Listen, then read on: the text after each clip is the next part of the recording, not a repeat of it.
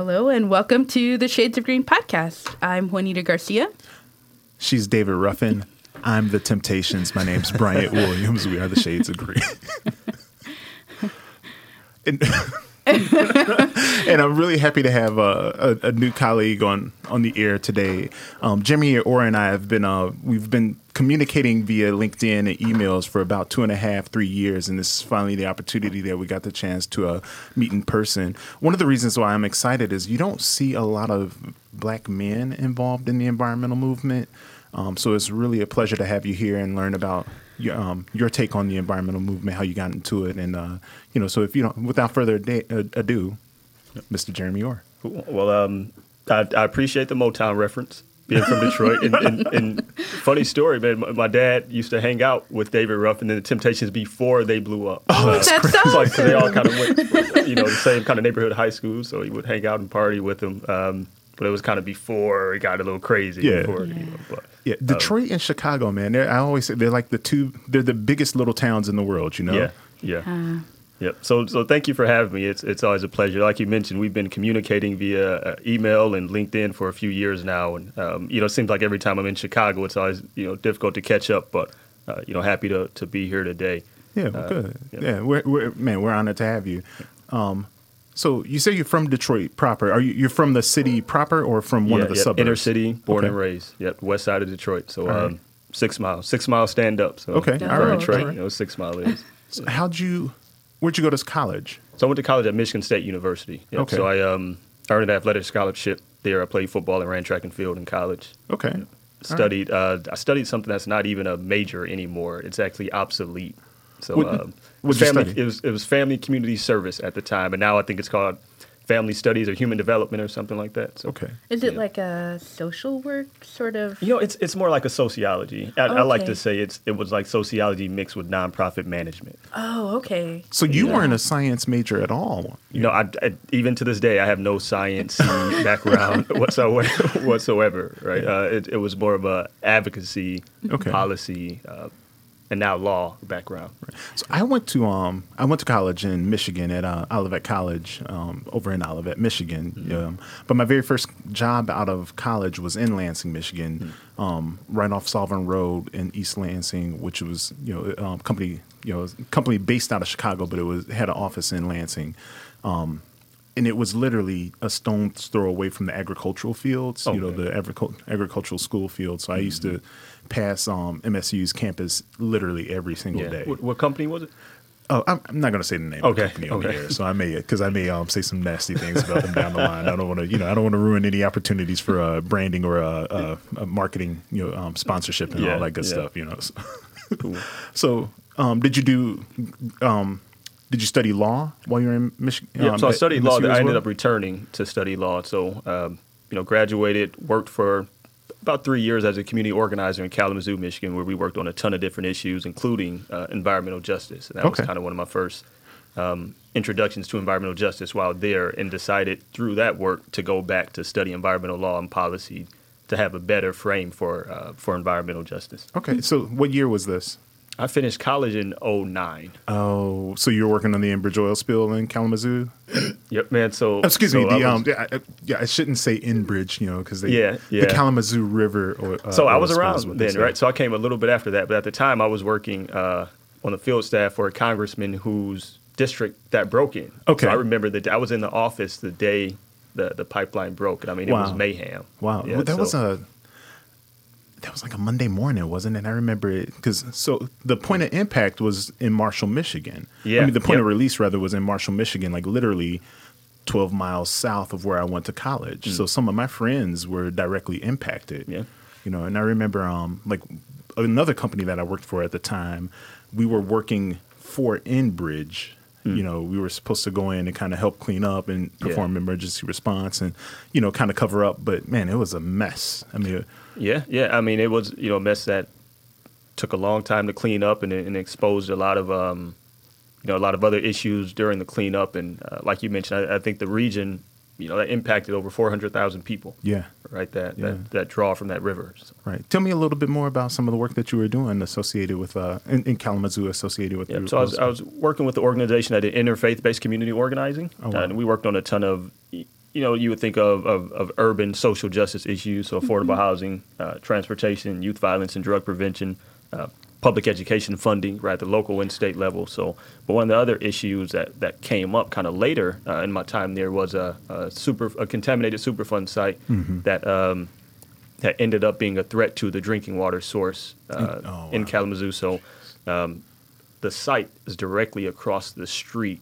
from the water plant, right? So you can imagine the risk that was had there, and the site ended up being contaminated with PCBs because it used to be an old paper mill site that produced carbon copy paper for about 40 years, and that carbon copy paper back in the day was produced with PCBs when it was still legal, right before it was put on the list of ban. I know that site that you're talking about. It's right off the river. So it's right off of the river in the Edison, kind of Edison neighborhood, which is a predominantly lower socioeconomic Black and Latino neighborhood. Yeah, I actually did one of my very first, literally my second phase 1 environmental site assessment was just to the east of that facility that you were talking about. So this such a small world. Again, it is. It really Detroit, is. You're less than 2 degrees of separation away. So you worked there for a couple of years, right? Yep. And then decided that you wanted to go back and study environmental law? Yeah, so and it was that experience, organizing and helping organize around that Superfund site that drew me to start considering law school. And what happened was there was, as we were organizing around it, and you begin to have people at the table, right? You had the EPA at the table, you had Michigan Department of Environmental Quality, you had the city, you had the county. Everybody was at the table, strategizing and trying to figure out how decisions would be made for this cleanup. And what ended up happening, to me being involved in that, 2 things stood out. The first thing was that, as we were meeting, there were no people of color in the room, right? As these meetings were taking place, people making decisions didn't look like the people impacted by the site, right? That was the first thing. So there were no Black and brown people in those spaces. The second issue was there was so much conversation, and I know you asked me before we got started, did I have a science background, and I didn't, right? So you can imagine trying to sit in one of these meetings to hear about CERCLA and RCRA and all of this stuff, right? That's just going over my head. That triggered me to say, okay, I don't know what's going on. I need to figure out what's going on. So those 2 things prompted me to say, one, my community needs representation in the environmental realm. That was the first thing. 2, I never want to be in a room again where I don't know what's going on, right? Where I can't connect the dots and I can't fully understand the language that's being spoken. And a lot of it was legalese. So I decided, what could put me in those spaces and best prepare me to do that work. And it was a law degree in particular, with a focus on environmental law and policy. Awesome. So you decided to go back to school. You went back to Michigan State? Yep. And I returned to East Lansing, Michigan State University. Okay, awesome. Yep. So what year was that when you went back to? I went back in 2013. Okay. Let me take a step back. So you were working in community organizing. You're just primarily in the Kalamazoo area. Did you build a coalition, build connections outside of Kalamazoo? Yep. So I ended up working on mentioned a number of different issues, and a lot of the, in particular, education, right? Education funding issues. Right. So you're building coalitions around education. Education, in particular, transportation as well. We did some work also around kind of early childhood health issues and mortality rates in the county, but a lot of that stuff ended up dealing with state level funding. So. Right. One thing you mentioned education, and so one thing that I find very interesting about Kalamazoo is, now I may not completely understand this. I remember reading this a couple times, but like if you attend a Kalamazoo public school for your entire K through 12 education, the city of Kalamazoo will pay for your college funding as long as you go to a college in Michigan, correct? Yep. So it's called the Kalamazoo Promise. So it was kind of the first of its kind in the country program where you had a bunch of anonymous donors come together to put money in a pot to say, we're willing to fund the future of Kalamazoo's children and youth to go to college, public universities in Michigan, and it seems to be working out very well. I know they just kind of had a kind of an update or a report recently. I don't know if it's coming up on one of the anniversaries since they've started it, but yeah. So it's, and it's not even. I don't even think it's fully K through 12. I think you can enter in high school and even get maybe get a portion of it. Funding. Yeah, partial. But yeah, so you get a lot of people moving to Kalamazoo. Yeah, right? that's what I was Kalamazoo thinking. proper. I'm looking to see what type of opportunities they are. If BK Environmental Industries can move up that way and branch out or something like that. Yeah. Wow, what forethought! And I imagine you don't have the brain drain. I'd be curious to kind of look at those statistics with that kind of long term. Yeah, and we talk about brain drain all over the country, right? And particularly even in Detroit, right? I mean, that's a big issue where you're trying to incentivize young people like myself to stick around or to come back home right after you get these credentials and experiences. And but it's a constant struggle trying to say what would incentivize people most to come back home. And if I'm a young person that's looking to get married and have a family, my kids having college paid for is a heck of an incentivizer. Yeah. Right? So I mean, my girls will be starting 4th grade next year. So, that would be half of their education. Right. Yeah. So, all right. So, wound up going back to Lansing, Michigan. Lansing, Michigan to study environmental justice. You knew for a fact that it was environmental justice, environmental law that you wanted to study? Yeah, I knew 100% sure. I think, I looked at a couple of universities around the country, but they were the Vermonts, right, where you go to study environmental law. They were Lewis and Clark out in Oregon, right? So it was, for me, it was very clear, what I wanted to do. And so that's why I went back for it, and did the gamut of courses, right? I, did a lot in constitutional law, civil rights law, took all those courses, but also took the environmental law classes that were available and, got involved in, the environmental law society and those types of things as well. So I was very intentional about that. Okay. And so now currently you're working for Wayne State? Yep. So I work at Wayne State University Law School in their transnational environmental law clinic. Okay. Did you go there directly from Michigan State? Nope. So I had not even a gap. So I took over as the executive director of an organization called the Mid-Michigan Environmental Action Council during my 3rd year of law school. So during my final year, I actually started working full-time as a director of a local Lansing-based environmental advocacy organization, and spent about a year there, kind of in between. They had a director leave impromptu and decided to take on that opportunity. Is that organization still active? Oh, yeah. It's they've been around for 25 years now, yeah. So they're a prominent organization in the region. Prominent environmental advocate. We mostly did water quality issues, stormwater management, things of that sort. So, but yeah, they'll continue to be around for a while. Yeah. Good. So how'd you wind up getting connections in the Chicago area from all the way in Michigan? I mean, specifically, I think it was Amaris Ribeiro that introduced us. So do you dabble with environmental education as well, or? So I hadn't normally, right? So my background had mostly been in organizing and advocacy. And when I switched to that realm of higher education to work at Wayne State University, I ended up getting plugged into Environmentalists of Color here, right? So got plugged into EOC on, I think it was either LinkedIn or Facebook. I joined one of the groups initially. I think it was LinkedIn first. Joined one of the groups and began to see that, there are people around the country, right, and even in the region right around here who are doing work that's relevant to the work that I'm doing, where, opportunities to collaborate, meet with people. And Amaris ended up reaching out because they had a very particular program coming up, and she wanted to know if there was any kind of input or hand that I could have in. And in particular, the program was about focused on kind of lead safety, public health for youth, and lead safety was one of those focuses. And at that point, they had been looking, everything had hit the fan with Flint. They had been looking at things going on there, and she invited me to take part in that program around, kind of public health education, environmental health education, and made that connection and came down to Chicago for a program she held at University of Illinois Chicago Hospital. And from there, just began to make more connections in the Chicago area, and started hanging around a bit more.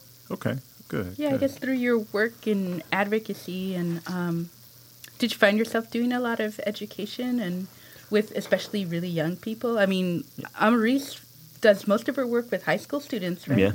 Yeah, and I think that's a big portion of it, because it's difficult to have advocacy without education, especially in the environmental realm, because dealing with communities of color, right, and the communities community I grew up in, right, there's very little focus on environmentalism, and it's not because we don't care. It's because, one, we have so many other stressors, right, and issues that we have to deal with, right, every single day, and microaggressions, everything that we deal with every single day. So environmentalism is kind of on the back burner. And then the other thing is it really is lack of education, right? Because I mentioned, right, I don't have a science background, so there are so many things that go over my head that I would just otherwise tune out, right? So when you want to come talk to me about air quality and health assessments and cumulative impact, like, I don't know what that means, right? So why would I, take the time to really invest in something I'm not really sure or understand it? So for me, education has always been a significant part of all advocacy, but especially in the environmental realm. It's important that people know what's going on before you start asking to engage them in something. But then also, I mean, I guess in the neighborhoods that we grew up in, I mean, looking at west side of Detroit, south side of Chicago, I went to high school on the west side of Chicago. I went to Westinghouse. So our communities, our schools, environmental education was not at the forefront. I think I look at even now we're pushing STEM careers, we're pushing STEM within the schools, but we're not really focusing on environmentalism or sustainability that could fall under the S or the E or the M under the STEM, So, so people, or at one point in time, the vast majority, when I went to college, I was one of 2 men of color to graduate from the college with a bachelor's degree in science, any of the natural and physical sciences. Seriously, every other black man in my graduating class was studying either criminal justice or business administration. Yeah, because those are the directions that they push us in. So we don't really hear about any other opportunities. But then also looking at those communities, what are the professions that you see? Oftentimes you don't see an industrial hygienist. You don't see an architect or a sustainability engineer, So now you went from, so you worked with Amaris on that program. Yeah.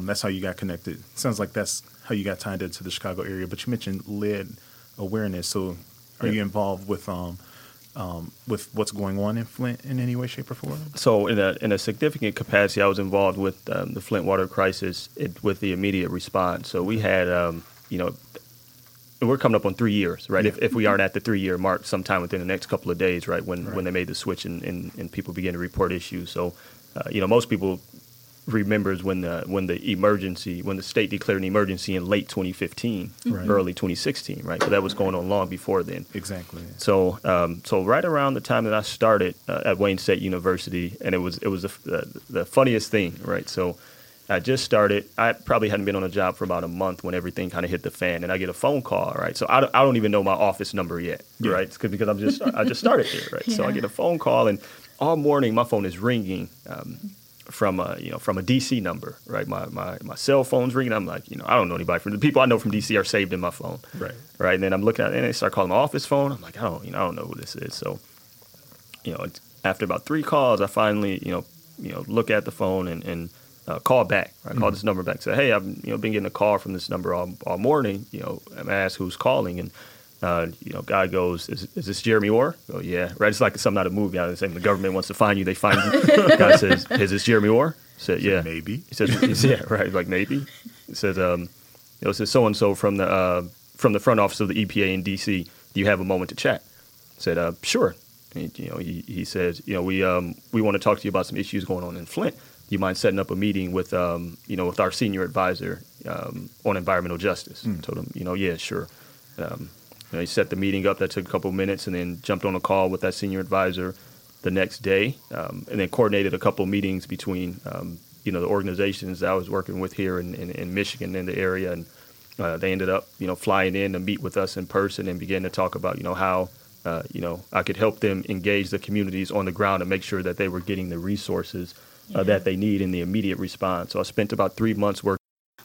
Trying to connect you with the senior advisor from the U.S. EPA? Yep, from the U.S. EPA, their senior advisor on environmental justice, and their senior advisor at the time to President Obama, who had been one of the people at the forefront of responding to the Flint water crisis. So, they reached out. They ended up, asking could they set up a phone call. Right? So I set up a phone call, talked to them, then from there, they asked, could you set up an in-person meeting with, your organization and other, groups that you work with, so we could come in and you had guys fly in and conference in from all over the country. The environmental justice coordinators for each EPA region, phoned in or either, came to meet in person, and we began to coordinate strategies in an effort to engage, residents and communities on the ground in Flint who were in dire need of access to resources. So was able to play, kind of that role of a liaison between the Flint community and the EPA as we, tried to make sure that people were getting the help that they needed in response.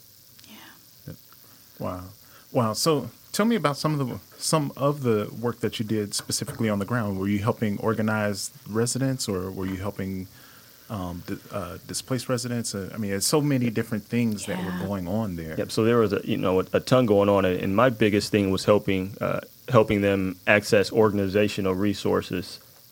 So I ended up putting together kind of a cohort of organizations, and almost like a list of resource-oriented organizations that could help them, right? So, and part of that work was with a group named the Michigan Environmental Justice Coalition, who I coordinate as part of my work at Wayne State University. So we worked to put together this list of about 20 different organizations that were on call to provide pro bono services for Flint, and that went into also helping create a what they called a health fair that the EPA sponsored at the University of Michigan at the time in Flint, a health fair where residents could come and access, health services on the spot, screenings, as well as information. So, the groups I coordinated that were offering pro bono services were, legal groups, communication groups, public health groups, any type of group that you could think of that you would need in the midst of a crisis like that was, on call and ready to respond. So, to get so how many households or individuals were, affected by this? So, and it's, even now it's still difficult to tell because we're still in the midst of it. And that's one of the things, so I don't even, know if we can put a number on it, but when we think of, population, right? I mean, we're thinking, significantly, more than the majority of the population was impacted by it. So we're talking at least half a city, if not more, was impacted by it. That's a sole drinking water source for the city. So, So I dabble in environmental justice. I'm on the board of directors for the Southeast Environmental Task Force, and like to say that I was born and raised in the birthplace of environmental justice over in the Calumet region and all that good stuff. I was a part. I sat in at a panel discussion a couple days ago where Melissa Mays from Flint, Michigan was one of the. She was the keynote speaker, and she was part of the panel. And you mentioned organizing and helping to provide pro bono services for public health. A lot of people from the outside looking in, they hear about the public, they just recognize the public health issues associated with lead contamination, but I don't think they're understanding or recognizing any of the other potential concerns around public health.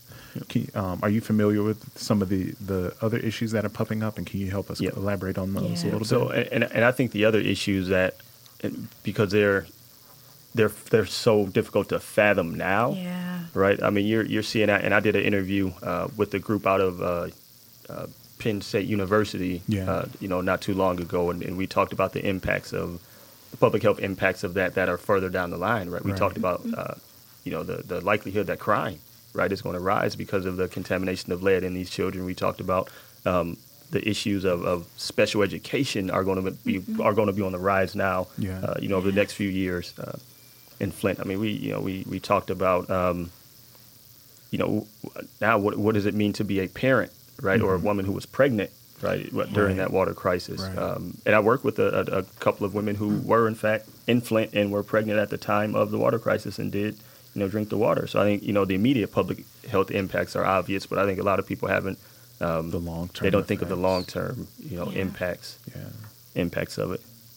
Yeah, I mean, one of the things that Melissa talked about during her keynote address, some of the health issues that she pointed out were using the filters, use of filters, we're not looking at the chemical interactions and chemical reactions that we could have with the filters and with the lead and the other contaminants within the water. So some of the chemicals that were used to treat the water may help limit the potential for leaching and leaching from the lead. However, it helps the growth of other chemical bacteria. Other chemicals and bacteria within the water. Yeah. So that leads to other health crises that aren't being looked at. And so there's so many issues associated with lead, and I see people talking about it, and they're like, oh, well, they're going to get their water. They're going to get the pipes fixed finally. But that's not going to happen until 2020. Yeah, if I remember correctly. If we're being generous, 2020, 2019. Right? Exactly right. But I was, we also have issues similar to this happening in East Chicago, Indiana, as well. But I just, it's so at this panel discussion, one of our, there were several members of the EOC family there. One in particular, Dominique Edwards, she's from Northwest Indiana, and she and I sat together during the course of it. I literally had to leave because all it was just horror stories. It was just, it was just one tale that was worse than the other.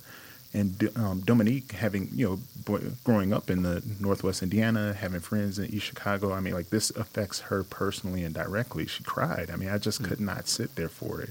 And as she and I talked about it, I just told her I can't take this anymore. Yeah. Because I live in this community. I live in the Calumet region. I'm inundated with this. What I need is some hope at the end of it. And so, what I'm hoping for is that we can look at Detroit and look at some of the wins that are happening in the Detroit area. I know, with GM, Ford, the Chevy plants that are there are a lot of environmental justice and issues. There's a lot of blight. But I think there are some successes that are happening in Detroit that we can talk about. It's kind of like the whole Pandora's box thing, right? We release all these horrible things out, but when still in the box, there's hope. So I think hope is springing in Detroit. It sounds like. Yep, and around Michigan, and to backtrack to something that you mentioned, right? That these issues are taking place everywhere. Yeah. Right, and a lot of folks, want to look at Flint as the canary in the coal mine, right? But it isn't, right? We were just one story that's probably a part of millions of stories that have been taking place for decades, right? Not just in Michigan, right, but around the country. Bigger, even more severe issues, right? This one, is just so big because we can squarely place the blame on the government itself, right, for poor decision making and racially discriminatory decision making, right? But this stuff has been going on for forever, and but I think one of the things that we're hopeful about is because this put environmental justice back on the map, right, and put it back in the conversation where it hasn't really been for the past 20 years or so. That we're seeing, decision makers now paying a little better attention and being more responsive. And one of those victories has been for us getting our governor to create a Michigan Environmental Justice Working Group. Awesome. That's going to, and they just met for the first time on the 12th. So I think, was that Tuesday? Yeah. Are you a member of the group? So I'm not, right? Okay. So I'm not a member of it, but we were able to lift up some member groups who I work with. So awesome. So for me, it was more important to have community members who live in those communities on that group. And we actually were able to get a number of community members, residents, right? Not environmental professionals and policy people, but residents who live and are impacted by it. So we, within the last few weeks, we got 3, residents from EJ communities appointed to it, and we were very intentional about that. And we have, I have a number of colleagues on it, and we'll, certainly have a hand in it. Awesome. And so that's, one of the victories is, getting the state to say, okay, let's do something about this. Right. Yeah, one of the things, one theme that comes up over and over again in our conversations, especially in environmental justice, is allies. Yeah. And it's very easy. There always seems to be a cause of the week. that everyone loves to retweet about, and social media advocacy, right? Mm-hmm. We end up encountering these moments when people have outrage for a little while, but then something else takes away our attention. What would you say a good ally would be doing that may not be from the region, but what sort of things could someone that really is outraged could do? Yeah, and I had this conversation with a friend not too long ago, and I think it's just so important to understand the difference in the role of an ally and the role of an advocate, right? And meaning that both of them have a significant role to play in, moving, social justice issues forward, right? The important role that the ally plays is making sure that issues are continually lifted up, but not necessarily with fake outrage and not necessarily with the, like you mentioned, right, with the issue of the week, right? We don't need that, right? We need people we need our advocates to be committed and know that they're supported, but we don't need allies to be at the forefront of an issue temporarily, right? Taking away from the credibility of it. So for me, I think it's very important to have allies who fully understand what's going on, but are willing to support the work of the advocates and activists who are on the forefront, without making it their own pet project. That's been the biggest thing for me in stressing the work that we're doing around Michigan is we need all the allies we can get, for sure, right? But we don't want you to take away from the work that you're doing, right? We want you to focus on your issues. We'll focus on ours, but we can come together and support each other. Yeah. Don't come in and co-opt the message. And and we see it happen all too often. I'm not naming names, but so again, I mentioned the East Chicago. Scott Pruitt, the EPA's the U.S. EPA director, is coming to visit East Chicago, Indiana, on the 19th. So my really good friend Thomas Frank has been organizing in that community. He's a resident of East Chicago. He's been organizing for EJ issues in East Chicago long before the lead crisis, and he will continue to afterwards. So he found out that Scott Pruitt was coming, immediately contacted me and our people amongst the coalition. But obviously, if Scott Pruitt is coming, a lot of people will find out. So needless to say, we wound up getting emails from people outside of the coalition saying, hey, we heard that Scott Pruitt's coming. Let's have a phone call about and figure out what we need to do to get together and get down there. So the people that contacted us from the outside have not been around this fight, have not been supporting us in any way, shape, or form. So I think, one thing that me personally, I think that causes concern with allies coming in is that they're just coming for a photo shoot, a photo opportunity. And that there's no authenticity. This is people's lives. I understand that you work in the environmental field, but these are people's lives. So it's not time to trivialize it by coming in just because Scott Pruitt is here. If you really care, come when he's not there. No, I agree 100%, right? I mean, instead of calling and say, how can we get together, right? It could be a call about how can we help you organize around your issue when he gets there so that you can be prepared to lift up your issues. What's the message that you want to deliver and how can we help you amplify it?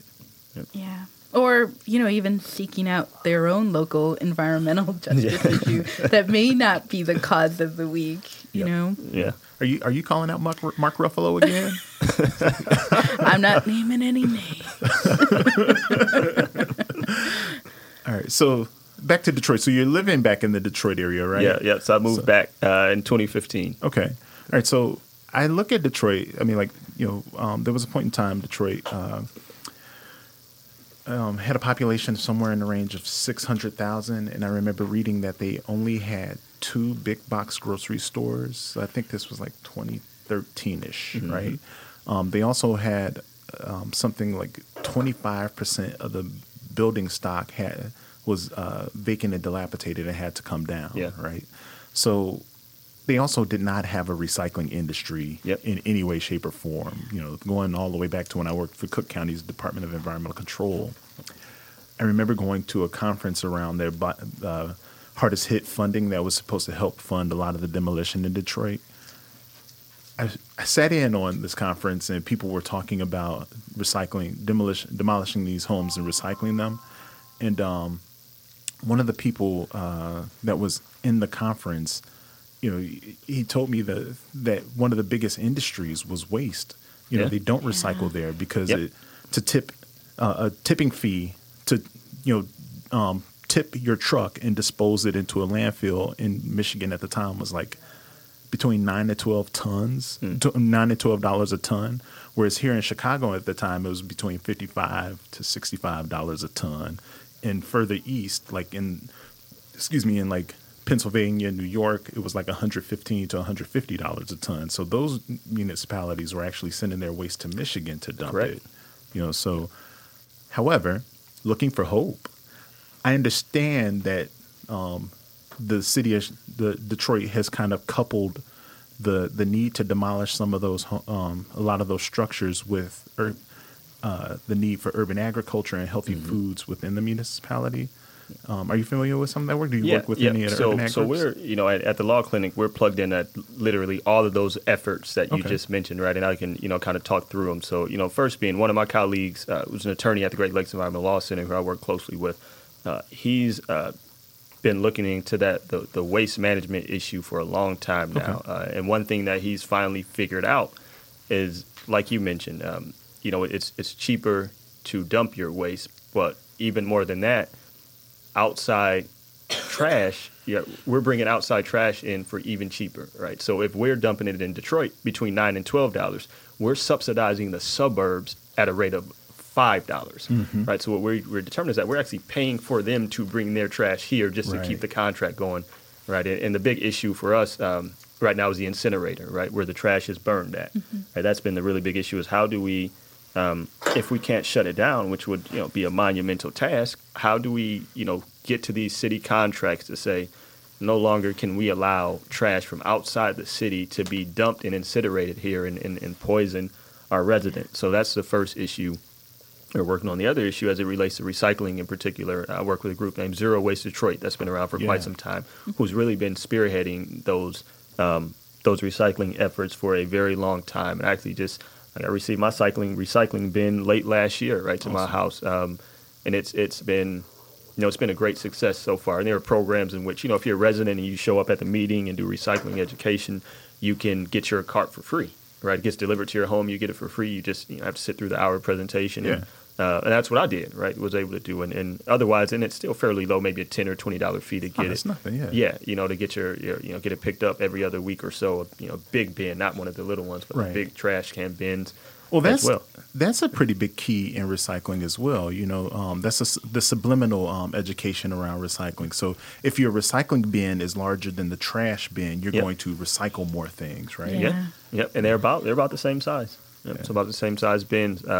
And then the other, issue is, as you mentioned, dealing with reclaiming that land to be, used efficiently and effectively by residents. And urban agriculture and urban farming has been the buzzword, right, for the last few years. And I always take note of the buzzwords that stick around over the years. I always say, like, a few years ago it was synergy, right, and then it was equity, right, and resilience. Right? So I feel like urban ag, I thought it was going to be one of those buzzword type things, but it's been around, right? Like it's has some stick-to-itiveness, and now we're seeing, we've since had a land bank created in Detroit who's tasked with reclaiming that public land and having a singular way for community residents to access that land that would otherwise be vacant and dilapidated and use it for gardening and farming and productive uses. And you're right. Like we just got a Whole Foods maybe 2 years ago, and that's in the middle of the city in Midtown. But prior to that, there were. It's a food desert. It's still a food desert, right? But at least you have a few more stores now popping up in grocery stores. You can access fresh produce, but gardening has really been pushed. So have you heard the term food mirage since you mentioned Whole Foods? Have you ever heard that term before? Yeah. So yeah. So like I just read this super interesting article a couple days ago around you go into gentrifying neighborhoods where you have super expensive food, and so you're gentrifying a neighborhood. Used to be a food desert, then you bring a Whole Foods or one of the other high end grocery stores. So now you have access to fresh foods or healthy foods, but the people that are living there can't afford it. It's for the people that you're trying to bring in. Yep. So do you think that that's kind of an issue? Man, so the Whole Foods in Detroit is probably the blackest place I have ever been. And I kid you not, right? It's and I love City it. Up in there, right? Right, because it's and that's what I thought was going to happen, right? It's like, oh man, it's going to be Whole Foods here. I already know what it's going to look like, right? 5 or 6 years from now, I already know it's going to be, right? But the staff there, right? Like everybody's, it's like predominantly people of color there, right? So it's warm and it's welcoming, and I'm there and I see everybody shopping there, looks like me, and they're coming from all the other neighborhoods, So what you're saying is when I go in there, I don't have to worry about finding 10 types of lettuce, right? Like I can find, it's like 23 types of kale. I can go get my collards, my turnips. You can get what you need. And I think another part of that too is like a Whole Foods accepting SNAP or WIC, right? Yeah. And that's a big part of it, right? Because you have a big population who are who's on assistance. So being able to take that where I've seen other places that simply don't, right? I think that's a big part of it, but. It seems like at least the one in Midtown Detroit has been very intentional about making sure that communities of color feel welcome. Now the other thing is price, right? Can I even afford it? Right? I'm a lawyer. I go to the Whole Foods Hot Bar, right? And that's just that's the only thing. I'm not going on my grocery shopping there, right? Because it doesn't make practical sense for me, right, to spend my money there. And the other part of that too is supporting other local businesses, local grocery stores, and I know there's an effort by a young man right now to bring back. A black-owned grocery store. So there's no black-owned grocery stores in Detroit. So he's trying to raise money for that right now, and that's getting a lot of support as well. But that's awesome. Do you know? Do you remember the gentleman's name? I could send it to you. Like, I can't think. But I just read a story on it. Okay. It was pretty big. It's like Huffington Post or something. But I'll find it and send it along to you. Okay, that'd be great. Other thing so looking back at the urban ag going on in Detroit, like I've heard, urban ag in Detroit, and obviously this is from me on the outside looking in, reading. My connections in Detroit are more on the building material reuse and recycling, materials management side, right? Yeah. So from EcoWorks, if you're familiar with them, I hope they're still, I know they're still recovering from the massive fire about a year and a half ago. Much love and support still goes out to them. I ain't sending no building materials. I'm holding them down here. So I'm sure there are plenty of them. Yeah, they're doing okay. They'll be all right getting more good. materials. You know what I mean? They'll do okay. But on the outside, from the outside looking in at the urban agriculture movement in Detroit, it seems like they've been experimenting in a way that not a lot of other areas have, because there's so much space and opportunity. They've just been able to pretty much throw everything up against the wall. Yeah. So there's a lot of people of color that are active in the urban agriculture movement, whereas here, you have a lot of, it's a lot of hipsters that are involved and a lot of white people that are opening up urban ag plots within black and brown neighborhoods because they can get the land for fairly cheap. In Detroit, you can get pretty much all of the land relatively inexpensive, and people are doing some pretty cool things. There's one in particular, and I'm sorry I'm blanking on the name, but there's one in the middle of a farmer's market that actually has a restaurant in the farmer's market as well. That is like a farm to table. You may be thinking of, is it Eastern Market? Yes. Okay. Yep. Yeah. Have you been there before? I've been to the restaunt, but I know I go to Eastern Market all the time. Oh, okay, cool. Yeah. I remember. Is it the subject of movies and stuff like that? Have you are you involved with the urban ag scene directly, or just kind of? So at our law clinic, we actually end up, helping out a lot of clients who are attempting to access land, right, to get legal title to land. And that for us, it's more so transactional. So somebody will come and say, hey, this plot of land has been vacant next to me, for a while. I've been using it, but how can I go about, legally accessing this land so that it is mine, or that, I have some sort of legal right to it. So we do that at our law clinic and our law center, fairly often. And so that's a normal thing. But one of the things that to kind of go back to something that you mentioned is we're in the midst of that struggle too, of how do we make sure that native Detroiters are getting access to this land versus, like you mentioned, the hipster farmers who are coming in, and I think there's a real struggle going on right now to determine.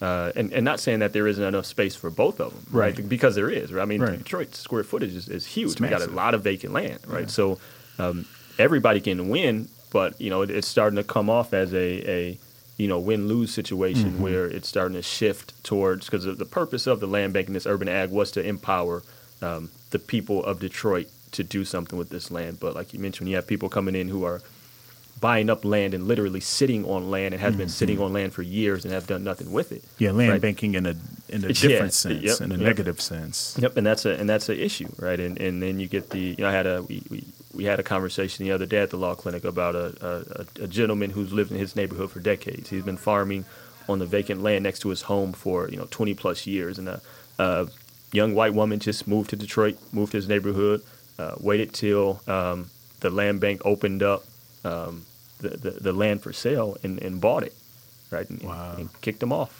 Wow. This is like this, within this past year. And the only reason I think something came up was because a lot of the neighbors realized, like, man, this guy's been like gardening here for decades. Like, why is he not out? Yeah. This is about time of year where you should be out. And, they end up going over and he explained what happened. And so, I mean, how do we prevent things like that from happening? Right.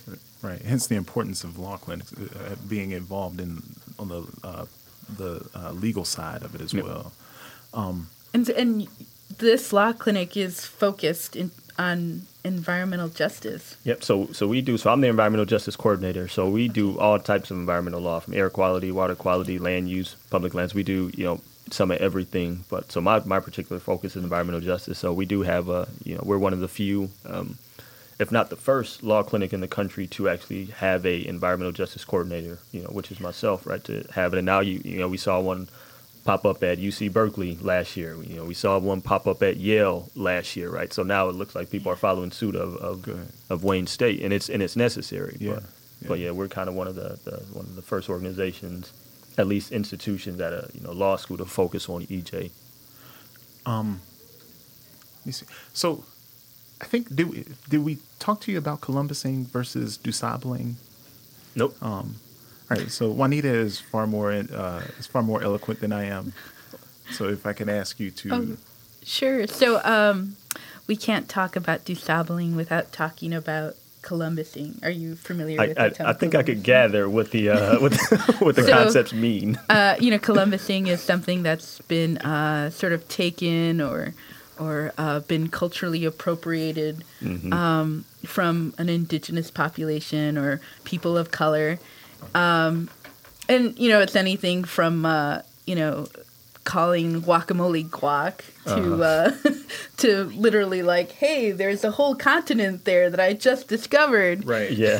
Even though there are plenty of people already living there. Right. So we, in an effort to reclaim some of those things, we came up with the term DuSabling, named for our first founder and first resident of Chicago, Jean-Baptiste DuSable. So in an effort to reclaim those things, we've been calling it DuSabling. Yeah. Speaking of urban agriculture, right? Yeah. That was one of his fortes. He was a fur trader. He was a gardener. He was a farmer. Worked with indigenous communities in the Chicago area. Well, it wasn't Chicago at the time, but basically taming that wild onion and trading pelts of fur to kind of build this city, right? Yeah. And there's been as we've come to learn that there was an effort to really erase him from our history. Yeah. And as people of color in Chicago, we encounter these things all the time. Yeah. And I'm sure I'd like to ask you if you have any particular case of DuSabling you'd like to share, or something that should be DuSabled. So I have a really good story, and it's fairly recent. So about a couple of months ago, I went to kind of an evening event to talk about race and ethnicity in the Detroit area. And it's put on by the Damon J. Keefe Center for Civil Rights. They're based out of Wayne State University Law School as well. In the event, was put on by the Detroit Equity Action Lab, which is a cohort of a number of individuals each year that learn about civil rights and social equity, and they're from business backgrounds, nonprofit, NGOs. They're from all over the city. And they put on this event, and during this event, what came up at the end, one of the speakers began to talk about this exact issue and this exact frame in particular as it relates to urban agriculture and urban farming. She said she kind of got into it with a guy, right, like a couple of weeks before that, and it really struck her, and it made her think about the issue of she didn't say these words, but it was Columbusing and disabling. So what she said was, she was at dinner with the guy, and it was a white guy, and they were having dinner with a bunch of people, and she said the guy kept calling himself a foodie. He's like, I'm a foodie, right? And right. And she said she's an indigenous woman, and she said she didn't really like what's a foodie, and he says, well, yeah, I like food, I know food, I grow my own food, and she says, no, my mom grew her own food on our reservation when I was growing up. Right, and he says, "Well, no, not like that. I mean, like I grow, I grow my own in my backyard." And she's like, "Yeah, no, like my mom." He's like, "No, but I actually eat mine and I cook them." And she's like, "No, literally, my mom. Like, what are you talking about? What's a foodie?" And she began to frame it as like reclaiming gardening and urban ag, because you do get a lot of the young hipster farmers who are like. She said she was red in the face and pissed off because, you're a foodie, about farming, but my mom, right, and my people who were here from the beginning, I mentioned she was indigenous, my people from the beginning have been doing this long before your people. So for you to call it something different, call it a foodie or urban ag or whatever you want to call it, that's unacceptable. Yeah, and she said he just did not understand. And she said that really made her think about that's something that we need to reclaim, right, and letting our people know, like, man, this is, we've been doing this for forever. This is what we do. And you're not going to push us out of these spaces and out of these industries and reclaim it, or claim it for yourselves and call it something different, because we see what happens all too often with those types of things. So, and that was very, very recent. Wow. So I think that is, in particular, if we talk about one of the things that need to be reclaimed, that's for sure one of it. I think it is urban ag and just urban food and food security generally. I agree entirely. Do you have anything, Juanita? No. I'm like, I don't think I want to get into it now. I was going to mention Morrissey, but that's just too hot of a topic. Absolutely. Morrissey again. It's been hurting. It's been hurting, man. Like, if you follow the Twitter, there's been a lot of Morrissey on the Twitter, on at Dusabling, which is our Twitter account. Environmental justice is something that's by and large just ignored by urban planners, especially here in the Chicago area. Yeah. I can't speak for any other areas except for my own. I was talking to a friend of mine who was recently, she's all over this episode actually again. Yeah. So she was she had applied for a position with a planning agency in the Chicago area. She has a master's in urban planning. She fit all qualifications for the position. These organizations are always talking about how they want more people of color, but then here's a highly qualified person of color that they refuse to hire. But on the flip side of it, she also is very active in EJ work in Northwest Indiana. So, when I was talking to her after she informed me that she was turned down for that position, I told her about being at a conference a couple of years ago, the Greentown conference that was here. I want to say like 2014, 2015.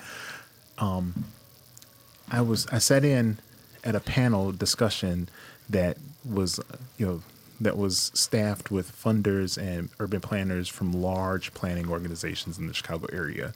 So I asked a question about, hey, do you guys, do you incorporate EJ principles into your planning process? And I didn't say EJ, I said environmental justice. And the moderator of the panel, who was a principal at one of these large planning organizations, says to me, "What's environmental justice?" I was just dumbfounded. Wow. I couldn't explain. Yeah. Wow. The fact that you're in Chicago and you work in planning, and not just work in planning, but you're a leader in this planning organization, and you have you don't know what it is. I mean, like, and it wasn't like he was asking so that I could define it for the crowd. I mean, the look on his face was dumbfounded. Like, Wow. what's that? I've never heard of this thing you speak of. You know. Wow. Yeah. So yeah, it's sad and depressing sometimes. Yeah. All right. Well, is there anything you'd like to add before we close out? No, not really. I don't. Me and I've got the girls. We're going to go disable some open space later. Yay. Just get out and move around and get active. Maybe go over to Northerly Island and hang out a little bit. But I mean, I think I've gotten everything off my chest, which is which is always good. This is a great outlet. You know what I mean, for us to kind of talk and about certain issues. You know what? I think I am going to go back and disable something. So we've talked about Code Switch a couple times, where they did the Allies episode. After we had a Allies episode, they the focus on Frederick Douglass Park. After we had after we had some discussions on Frederick Douglass and a park that and then also talking about the DuSable Park that needed to be DuSabled here in the Chicago area. Their podcast came a little bit after ours. There's a black male host, the Latino woman on the so it seems like they've been talking about a lot of issues that we talk about. So I think I'm gonna have to send them an email because I really feel like this is not a coincidence anymore. So. Oh, maybe we should get them throw in some red herring for them to start talking about. Yeah, we'll come up with a topic. Like if they talk about next month, if they talk about Flint, Michigan, we're really gonna know what's up. So yeah, but outside of that, it's just the sun is shining, the weather is sweet. Let's all go out and enjoy it and all that good stuff. Yeah. So, my name's Brian Williams. Oh, wait a second. We should probably give our tag. So, we're on Twitter at DuSabling. Where you can find us on Shades of Green Chicago /WordPress.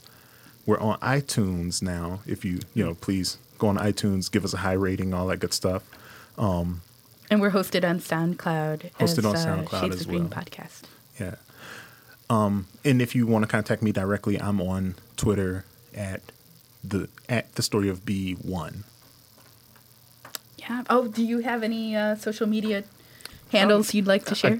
I have a Twitter. I don't use it very much, Yeah. but it's Jeremy F. Orr. So it's at Jeremy F. Orr. Yep, just one word. All right. Website for your organization that you're involved in? Yep. So ours is the Great Lakes Environmental Law Center .com, as well as Transnational Environmental Law Center's website is just at thewayne.edu. Yeah, just go to it and click on the law school. So. All right, awesome. We'll have to connect you to Beatrice Cañas, she's at University of Michigan. She works with Dr. Dorcita Taylor over there. Oh, yeah. Yeah. Oh, Dr. Yeah. Taylor? Yeah, Cool. yeah, we'll definitely have to make the connection there. So Awesome. Sounds good. yeah. Man, it was an absolute pleasure to finally meet you in Yeah. person. This Thank has been you. a long time coming. Yeah, no, thank you for having me on. This has been great. Yeah, I'm glad we were able to get you in person. Yeah. Yeah. All right, so Juanita, did you have Nope, anything else? that's it. All right, so thanks a lot, folks, for tuning in. We'll talk with you soon.